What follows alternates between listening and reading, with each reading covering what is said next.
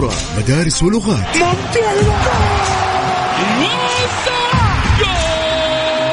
وكلها في ملاعبنا. رونالدو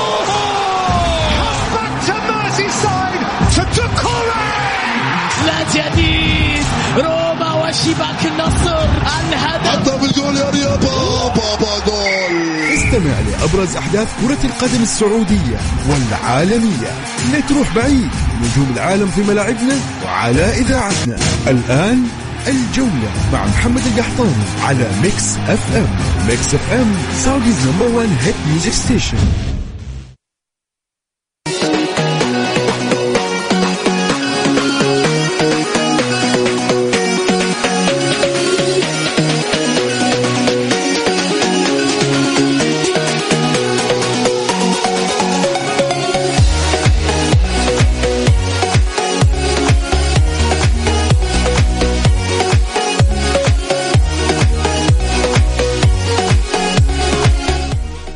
السلام عليكم ورحمة الله وبركاته، مساكم الله بالخير وحياكم مستمعين الكرام في حلقة جديدة من برنامجكم الجولة عبر أثير إذاعة ميكس اف ام. معي أنا خلف المايك والهندسة الصوتية أخوكم محمد القحطاني.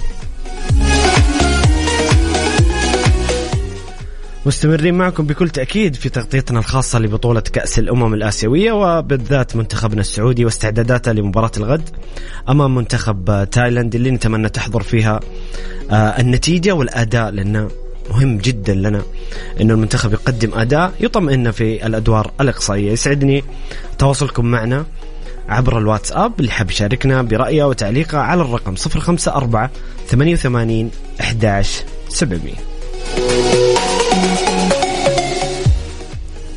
أرحب بضيفي في الاستديو الإعلامي الجميل والمميز والصديق منار شهير. منار أهلا وسهلا. أهلا فيك أستاذ محمد، تحية طيبة لك، شكرا لهذا الكلام الجميل والتقديمة الجميلة كجمالك وروعتك كالعادة، وكذلك كل مستمعين برنامج الجولة وإذاعة ميكس اف ام. وبإذن الله نقدم حلقة مميزة، حلقة تكون ثرية قبل مباراة المنتخب غدا، اللي حب من هذا المنبر الكبير أني أنا أبارك التأهل إلى دور 16 دور القادم. بإذن الله نقدم مباراة مميزة غدا، وكل التفاصيل يعني الزوبعة الإعلامية، تصريحات مانشيني، تناقضات مانشيني، التفاصيل أكيد اللي صارت في المنتخب السعودي من ناحية اللي هو خارج الملعب إعلاميا تنعكس على اللاعبين بشكل جيد، وإحنا متفائلين بإذن الله تعالى. وأكيد مميز كعادتك منار. ببدأ معك بالحديث عن المنتخب بشكل عام. يمكن المباراتين السابقة ما كان في يعني خلينا نقول بالذات مباراة قرقستان كان الأداء غير أداء باهت، خلينا نتكلم بصراحة أداء باهت. كان يعني أنا عن نفسي شخصيا كنت أتمنى أنه المنتخب يظهر بأداء أفضل، جمل تكتيكية أكثر، يعني عمل هجومي أكبر، خصوصا المنتخب يعني من 4 أهداف 3 أهداف يعني الهدف وحيد كان عن طريق الجملة التكتيكية، كان 3 أهداف عن طريق كرات ثابتة أو مجهودات فردية. كيف تشوف مباراة بكرة أمام تايلاند، وماذا تنتظر من مانشيني واللاعبين غدا؟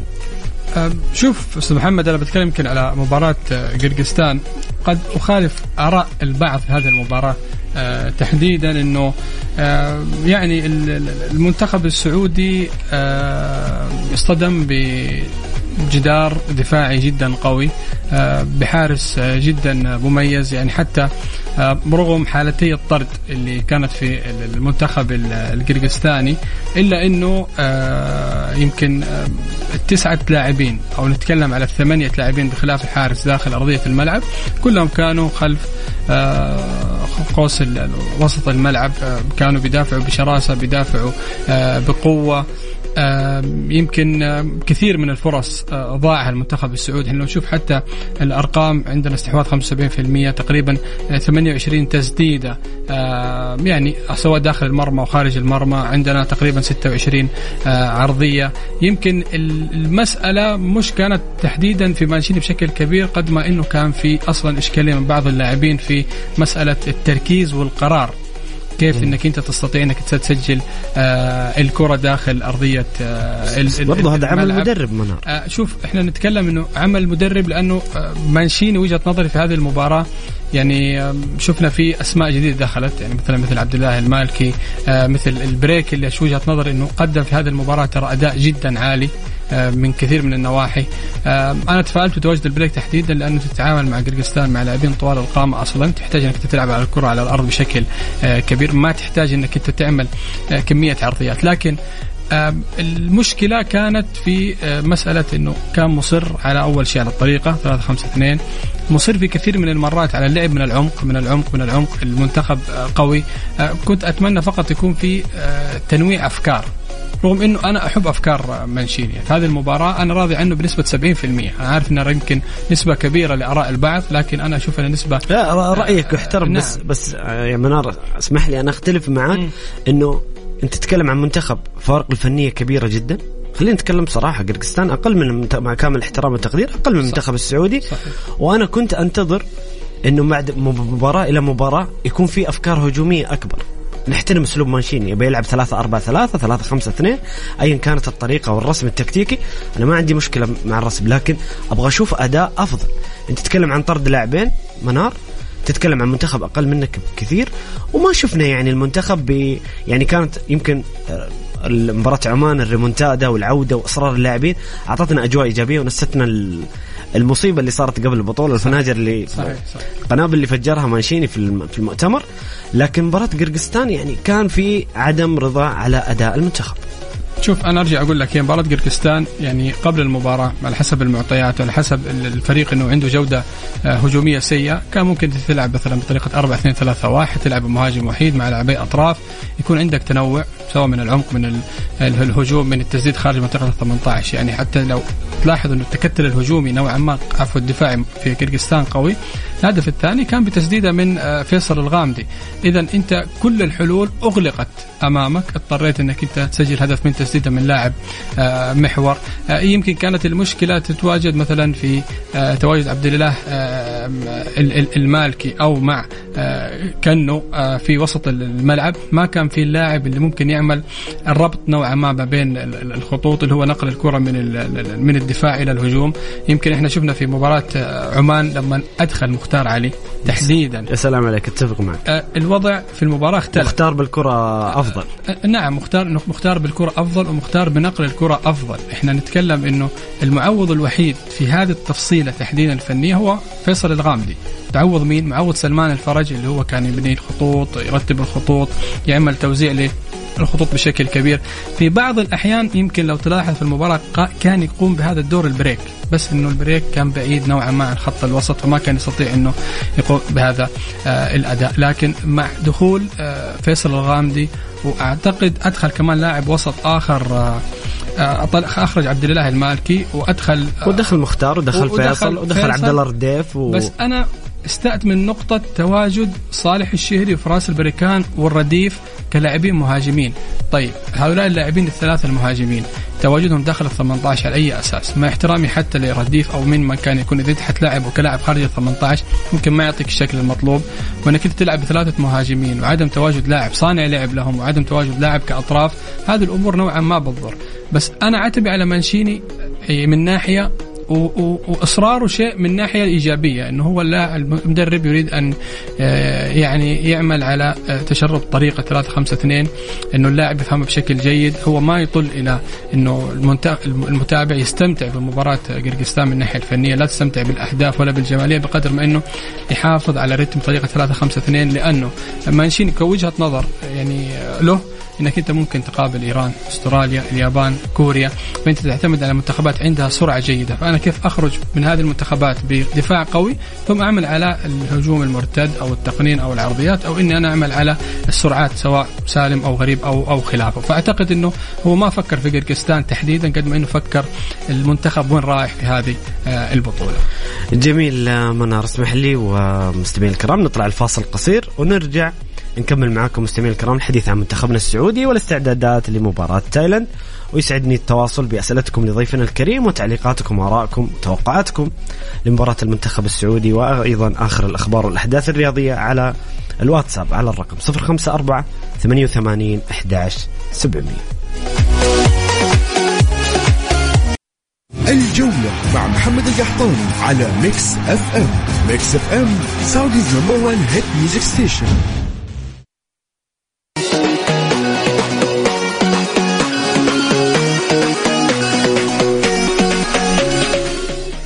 يا هلا وسهلا، مستمرين معكم مستمعين الكرام في برنامجكم الجولة عبر أثير إذاعة ميكس اف ام.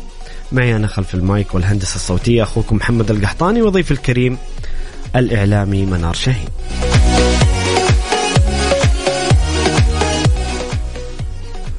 طبعا في تصريحات في المؤتمر الصحفي لمباراة تايلاند، روبرتو مانشيني، خلينا ناخذ مقتطفات على السريع ونتحدث ونتناقش فيها مع زميلي منار وكذلك معكم مستمعين الكرام. طبعا بخصوص تمبكتي، ذكر مانشيني أنه ننتظر حتى الغد للنظر في إصابة حسان تمبكتي. من ناحية الإصابات وضعنا جيد وليس لدينا مشاكل كبيرة. أعتقد أن مواجهة تايلاند ستكون صعبة لأن الخصم يقدم مستويات جيدة. وأيضا مانشيني شكر جماهير السعودية على دعمها في الدوحة، ونتمنى أن نكون عند حسن ظنهم غدا. كذلك ذكر سنحرص على الفوز غدا وننتظر من سيواجهنا ونستعد له. غدا سوف أحدد التشكيل الذي سأبدأ به. أعرف كل اللاعبين جيدا وأنا اخترتهم، تابعتهم بشكل دقيق للبطولة. ويعني الأمر اللي كان فيه يعني إشكالية لدى البعض، ويعني بخصوص الترشيح المنتخب، ذكر مانشيني قال: قلت أن تصنيف اليابان وكوريا واستراليا وإيران أعلى وهم الأوفر حظا. وقال أيضا أنه أنا قلت لم أقل أن منتخب السعودية ليس مرشح وليس لديه فرصة للفوز، قلت أن هناك منتخبات بتصنيف أفضل وتم تداول ما قلت بشكل خاطئ. منار، ممكن مانشيني يعني ما تعودنا على مدرب في المنتخب بهذا الظهور الإعلامي يعني مثير للجدل، سواء بغض النظر نختلف أو نتفق مع مانشيني. لكن مانشيني يمكن موضوع اللي صار قبل البطولة يعني هو فجر قنابل، لكن قلنا نتجاوزها ونتحدث فيها بعد البطولة. مانشيني في المؤتمر الماضي ذكر أن المنتخب غير مرشح للقب، واليوم يقول أنتم فهمتوا بشكل خاطئ. حنا اللي فهمنا غلط يا منار ولا فعلا مانشيني ذكر هذا بالنص؟ والله شوف، احنا صرنا ننتظر تكتيك مانشيني وتصريحات مانشيني الإعلامية بصراحة. يعني صار كل مؤتمر وكل مباراة اللي هو قبل المباراة وبعد المباراة ننتظر تصريحات مانشيني إيش راح يوافينا بالجديد في تصريحاته الإعلامية. لكن يمكن أنا أضع ما بين قوسين على مانشيني ثعلب البطولة أو ثعلب المنتخبات الآسيوية. يمكن هو حابب أنه يأخذ الأمر لمنحنى آخر، لشيء بعيد. حتى في بطولة اليورو 2020 ترى قبل البطولة وأثناء البطولة كان بنفس الرتم.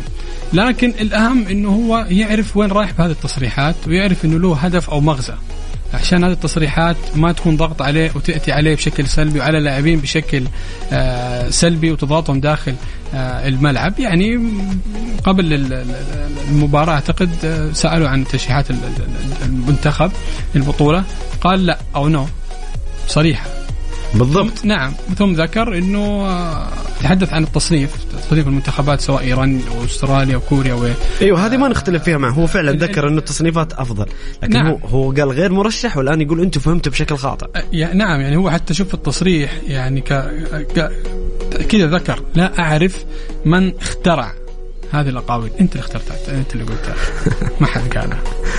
صحيح. بعدين ذكر: أنتم من اخترعتم وأنا لم أذكر ذلك.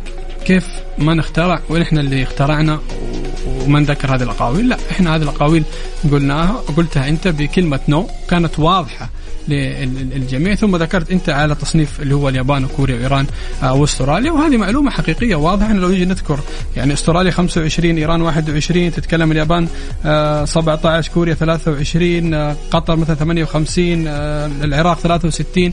يعني منتخبات في التصنيفات، منتخبات تصنيفاتها قوية أفضل. نعم. لكن في بعض الأحيان يعني معليش على هذه الكلمة، الإعلام أو الجمهور مش سذج. أتفق. نعم. إعلام واعي، إعلام يذكر الأحداث، يذكر التفاصيل. إذا أنت نعم مدرب كبير وجد لك CV في الدوري الإنجليزي المنتخب الإيطالي، كذلك المتابعين بيتابعوا كرة قدم من عشرات السنين ويعوا يعني التصاريح اللي أنت جالس تتحدث. لكن الأهم أنت في هذه التصاريح وين رايح يا منشيني؟ أنت في هذه التصاريح إيش مغزى هذا في الرواية اللي يعني يتجه فيها الأغلبية يمكن أنه يبعد الضغوطات عن اللاعبين. لكن أنا عن نفسي يعني كان عندي مشكلة مع مانشيني المؤتمر اللي فات، أنه برر أنه الأداء غير جيد أو الأداء باهت أمام قرقستان، أنه في طرد لاعبين. قال أنا أفضل أني ألعب ضد منتخب كامل. أنا بالنسبة لي هذا كان أكبر من مشكلة، لكن دحين هو غلطنا ويقول أنتوا فهمتوا غلط، رغم أن الترجمة واضحة. وصار أنت شفت منار الوضع الإعلامي والجماهيري الفترة اللي فاتت، صار الناس تتكلم عن مترجم في المنتخب، والآن الناس بدأت تشك في المترجمين، ترجع للترجمة في المؤتمر الصحفي. يعني حنا ما نبغى نطلع برا الملعب. بصراحة أنا ودي نركز على أداء المنتخب الفترة الجاية، وأتمنى أنه يتصاعد الأداء عشان نشوف المنتخب في الأدوار الإقصائية في مباريات مش سهلة. إحنا هنا بنتكلم الآن المنتخب وفق المباريات أو وفق المجموعة. لما تيجي تتكلم على قرقستان وتايلاند وعمان، من المنطق إنه المنتخب يكون متصدر هذه المجموعة. ترى مجموعة مش سهلة. إحنا شفنا مثلا مجموعة إيران والإمارات وفلسطين، مجموعة قوية، وفلسطين المنتخب اللي ما كان متوقع إنه يتأهل تأهل. ففي مجموعات لا كانت فيها منطقية نوعا ما. حتى شفنا منتخب سوريا تأهل في مجموعة أوزبكستان واستراليا. لكن مجموعتنا مع احترامي لكل المنتخبات مجموعات سهلة. يعني هي ما كانت فقط القوة في ممكن مباراة عمان كانت دية ما بين. أنا كنت أقول مباراة عمان هي كانت أقوى مباراة لنا. نعم. رغم إنه تايلاند والله يعني قدمت نوعا ما أنه منتخب متطور نوعا ما. لا تايلاند حاليا يعني على حسب جدول المجموعة 0 أهداف في مرماها، تعتبر تقريبا من أقوى المنتخبات في آسيا على حسب المباريات دفاعية، قوة دفاعية. أنت هنا يعني حتبين لي لمستك التكتيكية، أفكارك، التبديلات اللي أنت ممكن تعملها في هذه المباراة لمنشيني. يعني حتى في مباراة قرقستان إحنا شفنا أدخل صالح الشهري ورديف وغريب ومختار علي وفيصل الغامدي، وضع كل قوة الهجومية، وكذلك ما استطاع إنه يعني نعم عمل خطورة، ولكن ما استطاع إنه يسجل مثلا من 3 أهداف إلى 4 أهداف. هذا الأمر ممكن أعطى استياء لدى البعض إنه المنتخب هجوميا مش سرس. بس المدرب بيقول لك أنا لا أبحث مثلا عن الشراسة الهجومية قد ما أبحث عن إنه تأمين الدفاع بشكل جيد. يعني هو مثلا ربطها بأنه آخر 4 مباريات تتكلم على باكستان والأردن، تتكلم على عمان وقرقستان، دخل في مرماي هدف وحيد. صحيح. نعم على صعيد الأرقام أنا وافق، ولكن على صعيد المعطيات قوة المنتخبات من المنطق أنك تدخل كلين شيت. أنت ما واجهت منتخبات، يعني أنا وجهة نظري أنه الآن أنت حتواجه تايلاند منتخب صعب نوعا ما لكن مش شرط. هنا حتبان لي طريقة المنتخب. مو هذا اللي أسألك يا منار، بكرة إيش تنتظر من المنتخب؟ أداء المنتخب أنا يعني بكرة كأنك تتكلم عن بروفة قبل الأدوار الإقصائية، الشكل الهجومي تحديدا. صحيح. يعني خلينا نقول منشيني الشكل الدفاعي، رغم أنه أنا أتفق معك في نقطة أنه ما اختبرنا بشكل كبير، ما واجهنا منتخب هجومي حتى الآن في سواء تصفيات كأس العالم أو في كأس آسيا. لكن بكرة أبغى أشوف شكل هجومي للمنتخب يطمني في الأدوار الإقصائية أني أنا أقدر أسجل. نعم احنا نتكلم شكل هجومي. اذا انت عندك عناصر وعندك تكتيك، هل احنا حنجلس طول البطوله نلعب بهذه الطريقه بس 3-5-2؟ طيب اعتقد مع مانشيني وافكار اعتقد نعم اذا ممكن يغيرها اذا هو متاخر في النتيجه او شيء، انه يسحب احد السناتر الثلاثه ويدخل مهاجم ثاني، واعتقد انه بيستمر.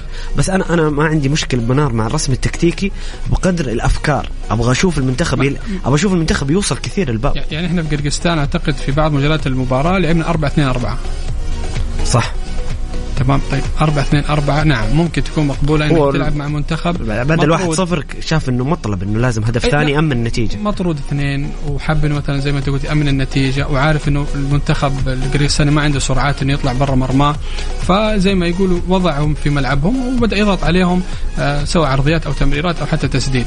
لكن 3-5-2 ممكن انا وجهة نظري عندها فيها عيب كبير اللي هو الفراغ ما بين الأظهرة. أو ما بين لاعبين الوسط أو ما بين البريك وما بين سعود. ممكن أنت في الشوط الأول تنجح لأنه مخزونك اللياقي بيكون جيد، لكن مع مباراة الشوط الثاني يكون في عندك معدل سبرنتات أعلى للاعبين، معدل ضغط، معدل إرهاق.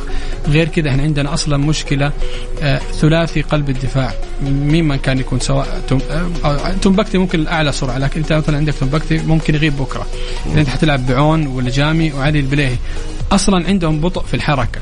فمسألة إنه الإسناد الدفاعي للاعبين الأجنحة في حال مثلا ارتداد الهجوم من المنتخب المقابل الخصم حيكون بطيء. فالسرعة زائد إنه تايلاند أسرع منتخب بتقابله في المجموعات. نعم كسرعات. نعم، ولعبوا مقارب لليابان ومقارب لبكوريا. صحيح. فأنت هنا بتلعب زي ما يقولوا مع النسخة التجريبية من هذه المنتخبات القوية. صحيح. فأنت هنا كيف حتكون أفكارك؟ هل أنت حتعود ل5-3-2 مثلا تجبر الأظهرة إنهم مثلا يلتزموا نوعا ما بالأداء الدفاعي؟ هل نرجع لطريقة 4-2-3-1 مثلا تضع فيصل الغامدي كنو عبد الله المالكي في مباراة قرقستان؟ أنا وجهة نظري ترى قدم أداء جيد، مش أداء الباهت، لأنه عبد الله المالكي بيختلف نوعا ما عبد الله الخيبري، إنه أنت ممكن تعطيه عدة أدوار ويقدمها لك بشكل جيد. إذا سعيد الدهني أفضل. عبد الله الخيبري أعتقد كلاعب طلبت منه كمدرب 2 أو 3 في المباراة ممكن يتوه وما يعطيك الأداء الجيد. هو ناجح مع النصر ليش؟ لأنه في بروزوفيتش، هو بيغطي ما ينقص بروزوفيتش من الناحية الدفاعية. لكن عبد الله المالكي شفنا مع الاتحاد أو حتى مع المنتخب السعودي مع سلمان وكنو قدم أداء عالي وبيعطي أريحية لهذا الثنائي إنه إيش يضغط هجوميا. فأنا أتمنى إن أنا أشوف هذا المنتخب السعودي مع هذه الطريقة، بالطريقة 3 أو 4-2-3-1، رغم إنه مثلا كلاعب مثل فراس البريكان ممكن على الجناح الأيمن يعطيك. شفنا مباراة السعودية والأرجنتين، شفنا في كثير من المباريات ممكن يعطيك. ريناردو استخدم في هذا المركز كثير وقدم ترى أداء جيد، مو مش الأداء السيء. نعم، شوف إحنا نفتقد إلى فهد المولد، نفتقد مثلا الكويك إلى سلطان مندش في هذه الناحية، مش موجودين في التشكيلة، ممكن يعطوا الأداء الجيد. لكن أنا أشوف إنه يعني منشيني على حسب النوع تنويع التكتيك ما عنده العناصر الجيدة. ترى شوف، مع احترامي لسامي النجعي مبتعد كثير عن مباراة مع النصر. سامي ما ممكن يعطيك الشكل اللي انت مطلوب. حتى مباراة قرقستان وعمان أنا ما أشوف إنه أعطاني الأداء الجيد، رغم إنه لو تفتكر نرجع لسامي النجعي في تصفيات 2022 أمام الصين في 3 هدفين أمام الصين، سامي قدم أداء أبهرني كثير.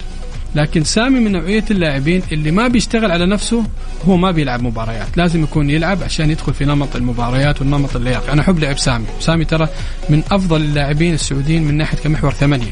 يمكن أنت لو وأنا هذا اللي كنت بسألك منار، هل توظيف سامي النجعي وسالم الدوسري من مانشيني جيد؟ شوف، أنا أشوف إنه يعني سالم مبتعد عن الخط، سالم قاعد يلعب كأنه مهاجم ثاني هو سامي. أشوف إنه الدورين تحسهم تايهين في الملعب. سالم يحب يجي من الخط للعمق، يحب يستلم على الخط يدخل. أنا أشوف سالم وسامي تايهين في الملعب وفي ازدواجية أدوار، وهذا سبب سوء التوظيف. هو يمكن كان سبب ظهور سامي وسالم تحديدا يعني لاعب يعول عليه الكثير.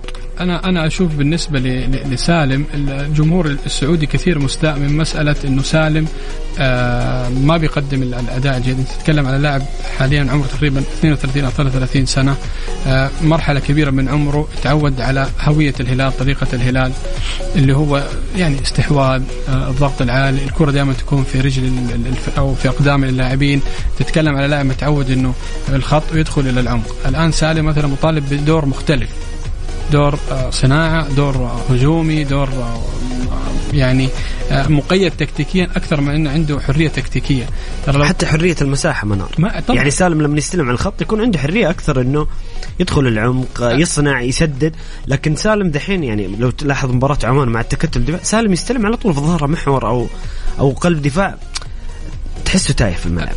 نعم، إذا إحنا بنتكلم إنه سالم الزيادة العددية من المنتخب السعودي معاه في هذا المنطقة قليلة. إحنا نيجي نتكلم مثلا عن مباراة السعودية وعمان.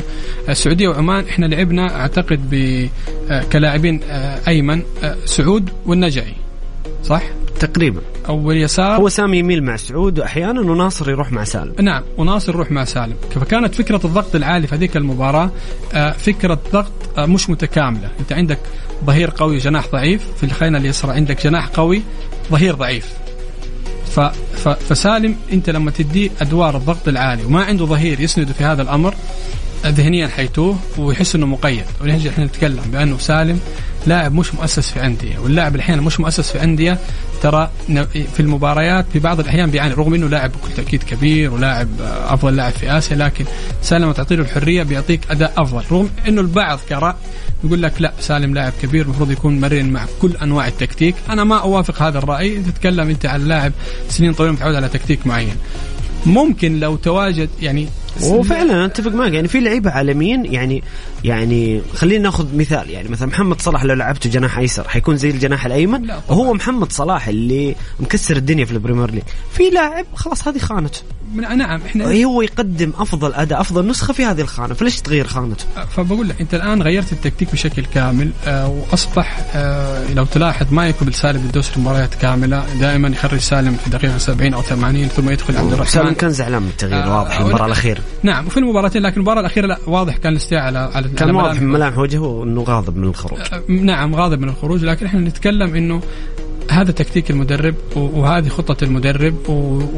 وقبل ما تبدأ البطولة قلنا بأنه مانشيني ما يبحث على راحة العناصر في الملعب قد ما يبحث عن من هذه العناصر تطبق لي تكتيكي أنا بشكل جيد. لذا هو يحافظ أو دائما حتى في تصريحه قال إحنا حابحث عن لاعبين شبان. اللاعبين الشبان إيش اللي يفرق عن بعض اللاعبين؟ اللي عندهم مرونة تكتيكية، عندهم تقبل، وعندهم ممكن تتشكلهم بأي مراحل. يعني أنت لما تيجي تتكلم على سلطان الغنام أو سلمان أو كنو أو أي هؤلاء من اللاعبين ممكن ما عندهم تقبل تكتيكي، مو عندهم عناد أو عنجهية بقدر ما إنه هو خلاص يتعود على شكل فني معين أو شكل تكتيكي معين. مثلا لاعب مثل عبد الرحمن البريك اللي لعب يمين ويسار وجدنا عنده مرونة، إذا في تقبل نوعا ما. سامي النجعي أنا وجهة نظري رغم إنه ترى قدم أداء جيد في الجناح الأيمن، إلا إنه سامي إذا أخذ فرصته مثلا مع نادي غير النصر عندي متوسطة وقل متوسطة كلاعب 8، ترى سامي جدا هو عنده إمكانيات ما نختلف. ممتاز. نعم أنا بالتحديدا سالم وحتى صريهم فترة ماضية، لكن يمكن ما كان عندهم الفرصة للقوة بشكل جيد. لكن السؤال الأهم، أنت الآن أمام تايلاند، إيش الأفكار تضعها مانشيني؟ إيش التبديلات اللي حتسويها؟ إيش مش مبرر إنك أنت أمام تايلاند إنك أنت تقوم مثلا بعديد من التجارب ونخسر هذه المباراة أو نتعادل. لا، إحنا كمتابعين المنتخب السعودي كسعوديين متابعين المنتخب السعودي حابين نطمن عن المنتخب في الأدوار القادمة أمام تايلاند. إيش هي الأشكال اللي أنت هتعملها؟ هل أنت تشوف إنه فيصل الغامدي يستحق أن يكون بشكل أساسي؟ هل أنت تشوف مثلا إنه مختار علي مع فيصل الغامدي مع كنو؟ هل تشوف مختار علي مع فيصل الغامدي مثلا مع عبد الله المالكي مع الخيبر؟ إذا أنت عندك تنوع في خط الوسط، حتى خط الهجوم منار واضح إنه غير مستقر. صالح بعدين دخل ضيف بعدين دخل فراس بعدين المباراة اللي بعدها لعب فراس. واضح انه حتى راس الحربة مش مستقر. راس الحربة مش مستقر لانه اصلا في ازدواجية ادوار. يعني احيانا تحس انت سالم فراس في ازدواجية، تلاقي سالم وسامي النجعي مثلا في ازدواجية. احيانا فراس البريكان مثلا فراس يعني متعود يلعب في امرين، اما جناح ايمن او لاعب داخل الصندوق ولديه اجنحة. شوف انت فراس، ارجع على الفراس مع الاهلي، ترى فراس مع الاهلي انا وجهة نظري بيقدم اداء جيد، عنده أجنحة جيدة. ارجع على فراس في مبارياته مع الفتح مع مراد باتنا وتيلو صحيح. نعم وتايلو، وتحت تلاقي سواء بن دبكة أو فهيد أو حتى مختار علي مع الفتح. ففراس متعود على 3-5-2 وكلاعب صندوق ترى بيعطيني أداء جيد، عنده طول جيد أيضا أرقامه منار أرقامه يعني حتى في جدل حول مين يلعب أساسي في الآراء، لكن بالأرقام فراس يتفوق. شوف بنرجع نقول أنا وجهة نظري فراس أعتقد كل الجولات 19 لعبها سواء مع الفتح ومع الأهلي. كأس الملك مع الأهلي أو حتى مع الفتح أعتقد برضو إنه لاعبها. الوديات عنده حساسية المباراة تقصد منار أكثر؟ طبعا حساسية المباريات، ضغط المباريات، لياقة المباريات، هذه الأمور كلها بتفرق. أنا أحترم صالح الشهري، نعم لاعب جيد وهداف، لكن أنا عندي الأجهز فراس. أكيد إحنا نتكلم صالح منتخب، نشوف مين الأفضل، نناقش الأفضل لا أكثر ولا أقل. نعم لكن إلى هذه اللحظة أنا أشوف مانشيني ما زال يجرب، مرة رديف، مرة صالح الشهري، مرة فراس، مرة لا. أنت استقر من هو مهاجمك الرئيسي داخل 18 وعندك اثنين على الدكة، هذا أمر واضح. لكن أنك أنت شوية مرة صالح شوية مرة فراس، لا، إحنا نبغى نيجي على الأدوار المتقدمة خلاص يكون عندك منهجية واضحة. أنا ما أبغى أجي الشوط الأول ألاقي فراس، الشوط الثاني طلع لي لاعب وسط وتدخل لي رديف أو تدخل لي صالح، شوية ألاقيك مثلا طلع لي لاعب جناح وتدخل لي مهاجم ثالث. لا، الدربكة هذه مش جيدة ومش مصلحة المنتخب ولا حتى في مصلحة اللاعبين. فأعتقد إنه لا، إحنا نحتاج إنه نطمئن على المنتخب غدا أمام تايلاند ونشوف كذا لمسة من المدرب. جميل منار، أستاذنك وأستاذ المستمعين الكرام نطلع الفاصل قصير، نرجع نكمل مع تعليقاتكم وآرائكم على الواتساب مستمعين الكرام على الرقم 054 88 11 700.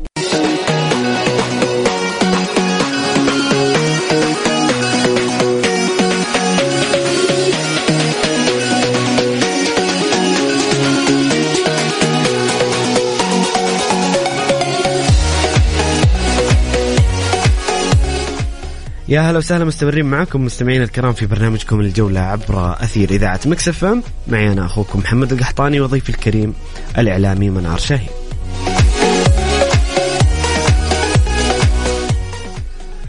طيب هنا مستمعنا الكريم هاشم حريري يقول بالتوفيق لمنتخبنا الغالي، قلوبنا مع الأخضر، وبإذن الله البطولة الآسيوية سعودية، تفائلوا إن شاء الله الصقور قد المسؤولية ويبيضون الوجه ويكونوا قد الثقة ودعم الجمهور، هو فقط الأهم الآن، وبإذن الله منصورين ومتصدرين.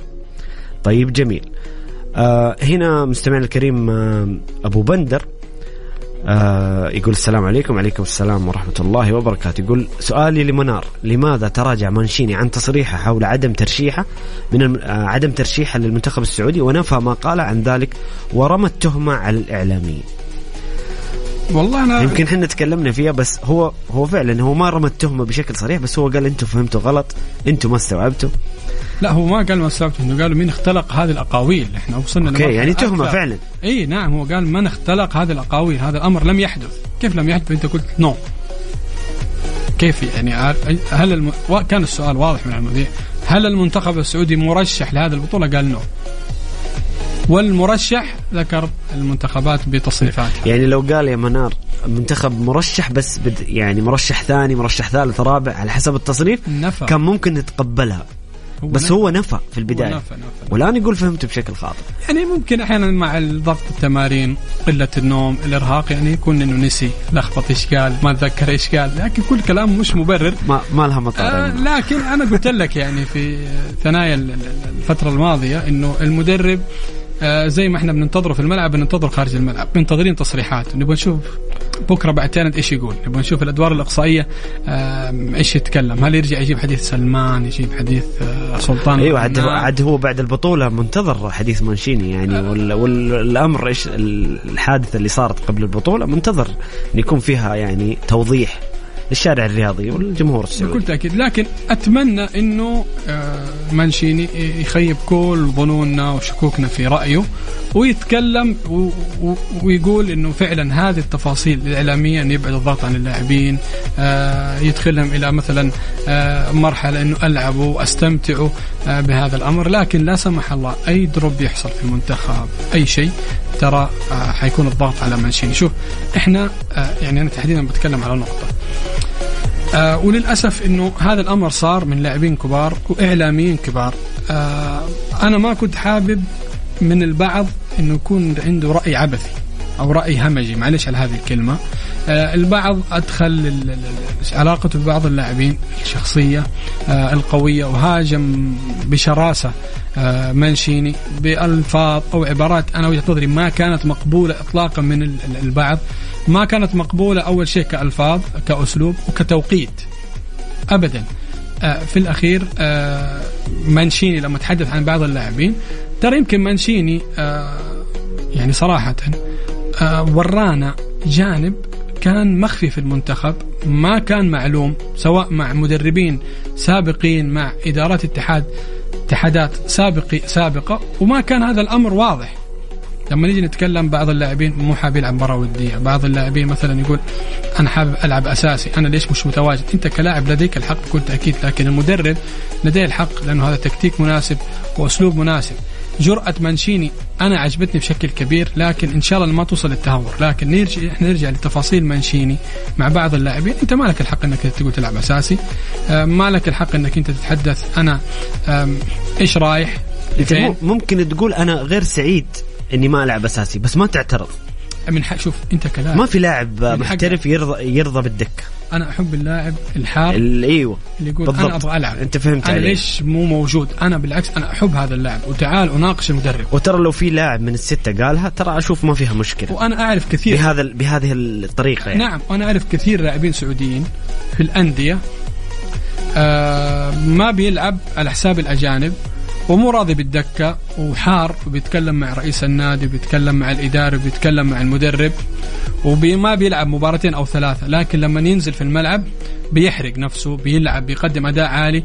مباراتين أو 3 بيضطر المدرب أنه يخلي الأجنبي على الدكة واللاعب الأساسي موجود. أنا أحب هذا الأمر لكن إنك أنت ما تفرض رأيك إنك أنت ما تتحدث ليش أنا مش أساسي ليش مش موجود. يعني مع احترامي حتى لنواف العقيد ترى نواف نعم لاعب مهم جدا في بطولة الآسيوية كانت لاعب تواجد جدا مهم لكن ما حدث كذلك في له بعض العناصر الخاطئة. أول شيء ما كان من حق مانشين إنه فقط يسمع لمدرب الحراس كان مفترض أن يسمع للاعب نفسه. كان من المفترض حتى سواء حسين الصادق أو يايا توريه. أنا جايب أقول لك كان في دور إداري كان في حلقة مفقودة. نعم الدور الإداري موجود. إيش هو أصلا أنت حسين الصادق أو محمد أمين أو من موجود أنت مش دورك معليش إنك أنت تنسق جوازات السفر. ما أنت مش دورك إنك تنسق غرف الفنادق. أنت مش دورك إنك تنسق موعد الفطور أو الغداء أو العشاء وصول الباص وقت التمارين. لا هذا مو دورك. هذا ممكن أي أحد ينسقه عادي ممكن مسؤول الملابس ينسقه لكن أنت دورك هنا كيف طريقة التواصل ما بين اللاعب وما بين المدرب. وهذه معاناتنا مع الإداريين السعوديين تحديدا مش بس في المنتخبات على صعيد الأندية. الأندية كان المفروض يكون في تقارب وجهات نظر. كان المفروض يكون في مرونة نوعا ما. يمكن مثلا نواف العقيدي عنده علاقة جيدة مع مدرب الحراس. تحدث شيء بينه وبين مدرب الحراس إنه عندي اعتراض على بعض الأمور أنا حابب أن أنا أتواجد بشكل أساسي. ليش أنا مثلا في مناورتين أو 3 سابقة للمانشيني أنا دائما مع لاعبين البدلاء مش مع لاعبين الأساسيين. هذه الأمور كلها ما مفترض أن يكون في كان حلقة ربط ما بين الإداريين وما بين اللاعبين لتوصيل الفكرة أو حتى وجهات النظر. كذلك مع سلطان الغنام أو خلاف سلطان الغنام. فأعتقد أنه وجهة نظر إنه صدقني بعد كل التحقيقات حنلاقي الإشكالية كلها فقط في اختلاف وجهات النظر اختلاف في الآراء في الأفكار ممكن في الترجمة. ولازم نؤمن بأنه رينارد لما تعامل مع المنتخب رينارد مدرب ما قد درب في أوروبا ودائما عنده الفكر الأفريقي. ممكن يكون فكره في مع اللاعبين مختلف مثلا عن فكر مانشيني. يعني مانشيني لما أنا أرجع لتاريخه الماضي تصادم مع بالوتيلي ومع سمير نصري كارلوس تيفيز ومع كارلوس تيفيز. هو مانشيني خلينا نقولها بالعامية راسه يابس شوي. نعم. مانشيني من الشخصيات حتى هو لاعب كان لاعب مشاكل مع مدربين المنتخب الإيطالي ومشاكل مع الأندية ورؤساء الأندية. مانشيني رجل صارم وقاسي نوعا ما. لكن أنا أكد على كلامك منار أنه كان في لازم أحد يسد الفجوة وهذا لازم يتلافى مستقبلا. وأنا الآن أرى أنه إحنا نركز على المنتخب على أداء المنتخب على البطولة وبعد البطولة يجب أن يكون في توضيح سواء ببيان رسمي من إدارة المنتخب سواء بتحقيق بلجنة التحقيق زي ما ذكر أنه في لجنة الاحتراف استلمت الموضوع. لازم حنا كجمهور رياضي توضح لأن الموضوع بصراحة منار موضوع كبير مساس بوطنية لاعبين يعني أمر يمس سمعة اللاعب وعائلته وأهله طبعا وتاريخ الرياضي بصراحة. فحنا الآن ما أنا عن نفسي شخصيا وجهة نظري ما ودي أوقف مع أحد ضد أحد وطرف ضد طرف لكني أطالب أنه بعد البطولة يكون توضيح رسمي لكل شيء. حنا كجمهور كإعلام رياضي نبغى نعرف الحقيقة فين. وأنا معاك بالعكس في هذه الحقيقة ولازم احنا نعرف كل التفاصيل ولازم نعرف إنه هل اللي بيصير في المنتخبات أو من الكلام اللي صار كان يصير سابقا ولا حالة فردية أو شاذة مع مانشيني تحديدا. أنا أقول لك من الآن ما حد حينبش في الماضي. من الآن أقول لك ما حد حينبش في الماضي. نعم إحنا ما نبغى ننبش في الماضي لكن لا أقول لك حتى يعني ما حد حيتكلم في الماضي بيتكلم عن الحادثة هذه. نعم بس الحادثة هذه ممكن تعكس لي صورة إيش كان يصير في الماضي أو إيش يصير في المنتخبات. لا إذا فين هذه الأمور كانت تصير لازم يكون في ربط وضبط في هذا أكيد الأمر. أكيد. السؤال الآخر مانشيني ليش جاب يايا توريه؟ ليش جاب إذا كان في خلل إداري أو تدريبي حب إنه يغطي هذه الفجوة بلاعب كبير مثل يايا توريه. ممكن ما وجد الكادر السعودي في المنتخب السعودي بيعطي الأداء والجودة اللي هو بيشوفها. ولازم برضو نؤمن بأنه اللاعب السعودي الآن إحنا في مرحلة حتصير مختلفة من ناحية الاحترافية، الليفل أعلى. نحن عندنا الآن مدراء تنفيذيين وعندنا مدراء كرة أصبحوا يأتوا بطاقمهم الرياضي بشكل كامل. شفنا في الهلال وفي النصر وفي الاتحاد الآن في البرتغالي. فالأمور ما حتصير مرونة كما مع الإنسان العربي أو الإداري السعودي معك.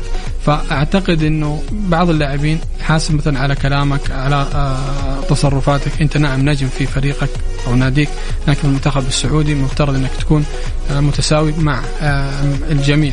مين كان يتخيل سالم الدوسري أمام عمان وكرغستان ما يعطي الأداء الجيد، ومانشيني لما نشوفك ما بتعطي أداء جيد بيخرجك. ما كان في أي مدرب يتجرأ أنه سالم الدوسري يخرج، لأنه أحيانا أنا ما بلوم بعض المدربين، لاعب مثل سالم ممكن يغيب لك طول المباراة، يظهر لك في لقطة عبقرية 85-90 زي ما عبقرية فعلا ويسجل الهدف. لكن أنا أعتقد إنه المسألة كلها فقط مرحلة جديدة، معطيات مختلفة، معطيات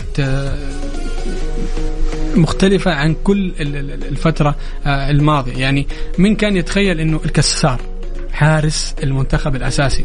مستحيل. هو أعتقد لعب مباراة الهلال ولعب يمكن في البطولة الآسيوية كم مباراة. نعم في البطولة الآسيوية كم مباراة، لكن يمكن مباراة الهلال تحديدا لعب بعد إصابة فلاديمير، وسبحان الله ربي كتب له أصبح هو حارس المنتخب الأساسي. تخيل عندك عبد الله المعيوف، عندك مصطفى ملائكة، عندك وليد عبد الله، عندك فواز القرني، كل الأسماء والنجوم الكبيرة الكسار تواجد وبيقدم أداء جيد ما شاء الله تبارك الله. معون السلولي، فمختار علي، ففي أسماء أعتقد أنه الفرصة متاحة للجميع، مش أنك أنت تكون أساسي في ناديك. إذا أنت تضمن أنك تكون أساسي في المنتخب لا، لازم أنك أنت تجتهد. فأعتقد فكرة المنتخب مع مانشيني معطياتها مختلفة تماما. المنتخب في فترة ماضية مع احترامي للجميع وكل من هب ودب، لا الآن المنتخب وضعه جدا مختلف.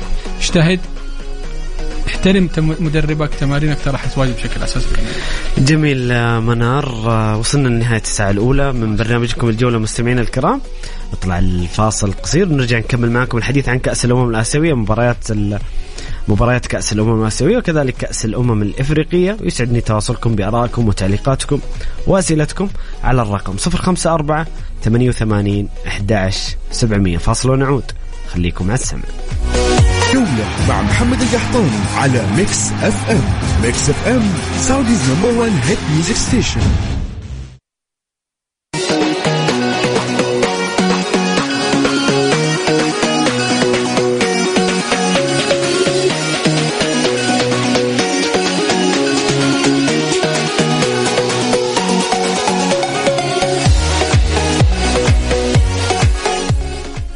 يا هلا وسهلا، مستمرين معكم مستمعين الكرام في برنامجكم الجولة عبر أثير إذاعة ميكس اف ام. معي أنا خلف المايك والهندسة الصوتية أخوكم محمد القحطاني، وضيف الكريم الإعلامي منار شاهين.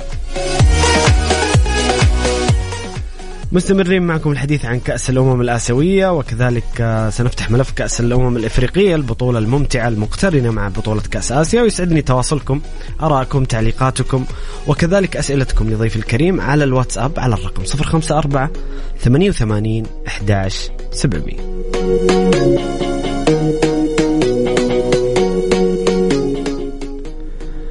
منر، نتكلم عن مباراة اليوم.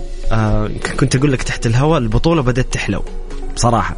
الجولة الأولى يمكن يعني كذا المستويات مش ولا بد، لكن صار في إثارة، صار في يعني أعتقد بداية من فوز العراق على اليابان، تعادل الأردن مع كوريا، صار في مستويات فنية عالية. اليوم في مجموعة العراق واليابان، العراق بالصدارة الكاملة 9 نقاط، فوز على فيتنام 3-2، واليابان صاحبة المركز الثاني فازت على اندونيسيا 3-1. كيف شفت المجموعة هذه، وكيف شايف المنتخب الأسود الرافدين اللي تصدروا مجموعتهم ومقدمين مستويات عظيمة حتى الآن؟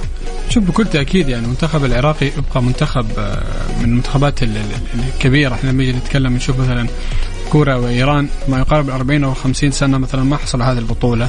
والمنتخب العراقي في 2007 أمام المنتخب السعودي في اندونيسيا قدم أداء جدا عالي. والكرة العراقية من فترة ماضية من أعتقد كمنتخبات قوية. كأس الخليج الماضي العراق أخذوا صح أو وصل النهائي في العراق صحيح. نعم.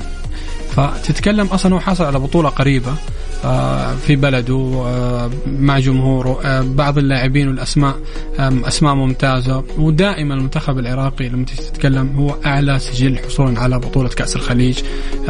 فرخ لنا كثير من الأسماء أبرزهم تتكلم نشأة أكرم، تتكلم أعتقد أحمد راضي زمان، أحمد راضي في مهاجم عراقي يونس محمود طبعا.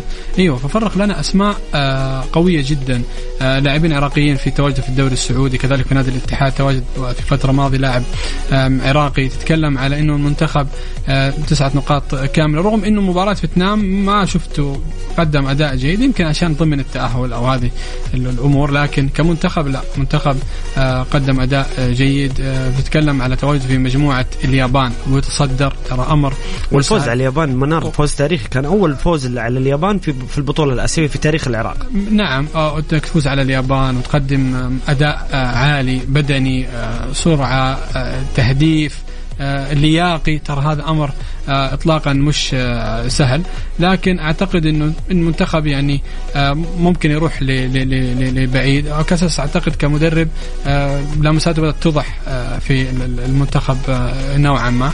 نشوف العراق في الأدوار المتقدمة إيش ممكن إنه يعمل مع الفرق. فأعتقد إنه إذا كنا وضعنا مثلا كوريا، اليابان، إيران، أستراليا، كذلك حنضع من المنتخبات القوية المنتخب العراقي من المرشحين يوصل إلى أدوار متقدمة. جميل. يمكن قبل البطولة منار كنا نتحدث عن اليابان، يعني ألغى غالبية تشوف اليابان مرشح أول عطفا على أداء المنتخب الياباني في الاستعدادات مباراة ودية. اليابان هزت العالم بفوزها على ألمانيا برباعية، والفوز على أسبانيا. حتى في كأس العالم قدمت كأس عالم ممتازة على صعيد الأداء. لكن المنتخب الياباني تحس في البطولة مش المنتخب المرعب حتى الآن، بغض النظر عن خسارة العراق. يعني حتى أداء قدام اندونيسيا، الأداء أمام فيتنام عانى المنتخب الياباني، وعاد في اللحظات الأخيرة بالفوز 4-2. نعم يعني تجي في الوديات تشوف رباعية على اليابان، رباعية على تركيا، رباعية على كندا، خماسية على نيمار، على سوريا في التصفيات، على تايلاند كذلك في مباراة الودية على الأردن. تتكلم على كمية أهداف كبيرة، يمكن أعتقد في 6 مباريات ما يقارب 23-24 هدف. فأعتقد أن المنتخب الياباني يعني نبقى نقول أنه التعامل مع المباريات الودية مختلف عن التعامل مع المباريات الرسمية، حتى الندية من الخصم في المباريات الودية في مختلف عن المباريات الرسمية. أنت لو تيجي تسأل كثير من الجمهور العراقي قبل المباراة يتحدث إنه إما أن أخسر ب1 أو أخرج بتعادل، هذا شيء جدا ممتاز أمام المنتخب الياباني. هي لا هي مفاجأة ولا صدمة، المنتخب العراقي منتخب كبير، لكن على حسب النتائج اللي قبل البطولة المنتخب الياباني من الاستحالة حتى منار القيمة السوقية اللاعبين المتواجدين بالمنتخب الياباني أسماء كبيرة جدا في الدوري الإسباني، الألماني، الإيطالي. فتكلم على أسماء يمكن لاعب أو لاعبين يتواجدوا في الدوري الياباني وكمان على الدكة مش بشكل صحيح أساسي. فتتكلم على أسماء كانت جدا قوية. ترى حتى اليوم المنتخب الاندونيسي ما يعني نعم كان عنده استحواذ، كان عنده، لكن أضاع كثير من الهجمات.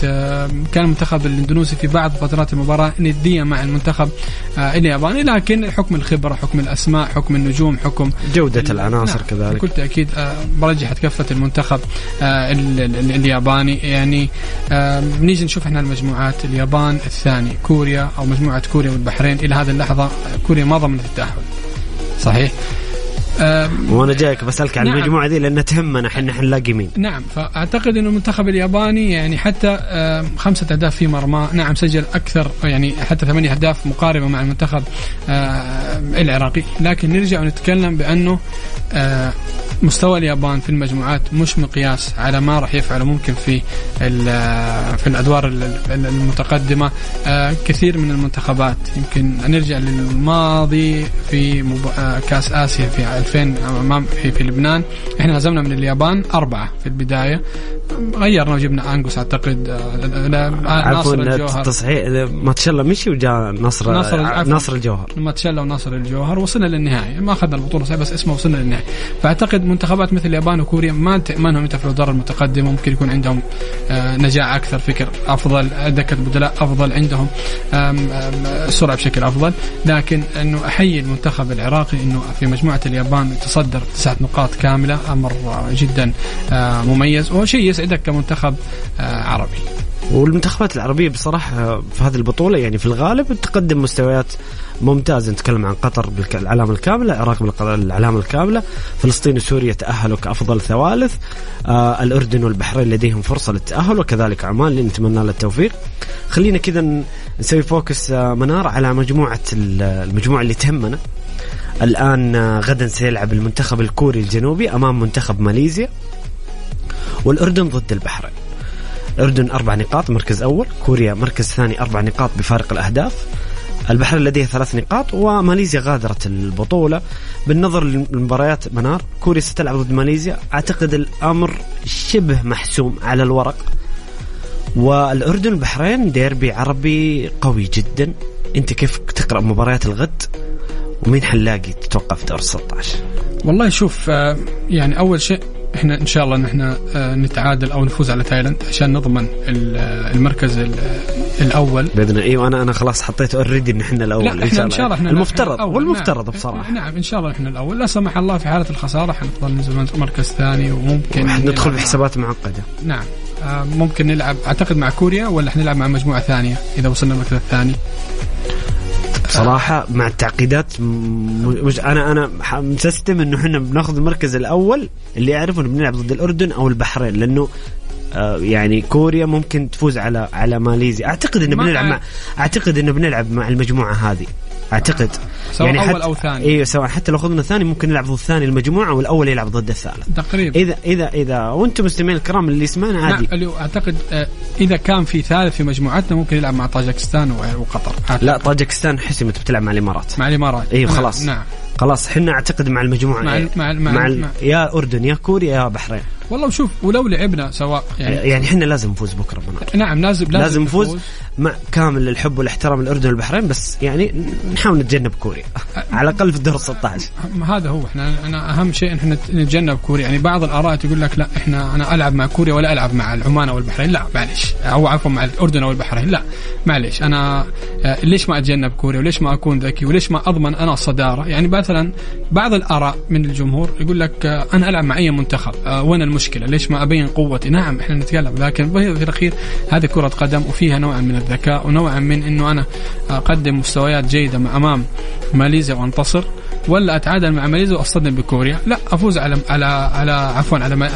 تايلاند وأقدم أداء جيد وأبعد عن المنتخب الكوري اللي أنا ما أبغى يكون في طريقي الآن، خليه يصدم منتخب. عشان كمان حتى من وجهة نظر أخرى أنه أنا أتصاعد فنيا حبة حبة، أتدرج في مستواي عشان أوصل للدور القصير. ولنا مثال منار، العراق 2007 ترى كان طريقها أسهل من المنتخب السعودي. صحيح. حنا طلعنا اليابان وطلعنا أوزبكستان كانت قوية هذيك البطولة. صحيح. وطلعنا المنتخب العراقي قابل استراليا فقد وفاز عليهم ضربات ترجيع. ما نقلل من إنجازهم، ما كنا مرشحين ترى في البطولة. صحيح، كان منتخب شاب، كان في أسماء كاملة، لكن حتى العراق ما كان مرشح. صحيح، ولا العراق، بس كان طريقه سهل بصراحة. يعني هذا ما يقلل من إنجازه، بس كان فاز على استراليا بالترجيع وفاز على المنتخب السعودي ويستحق البطولة. لكن الطريق السهل ليس عيب في عالم كرة القدم. أنا أشوف الطريق السهل اللي يعني أحافظ، وأيضا أنا ألعب لسمعة أكيد، يعني سمعة منتخب سعودي. يعني أنا أعتقد أنه لازم نفوز على تايلاند، ما أنا بقول، أو على أقل تقدير نتعادل لو لعبنا بالبدلاء، لأنه مانشيني ما ندري بكرة إيش يفكر.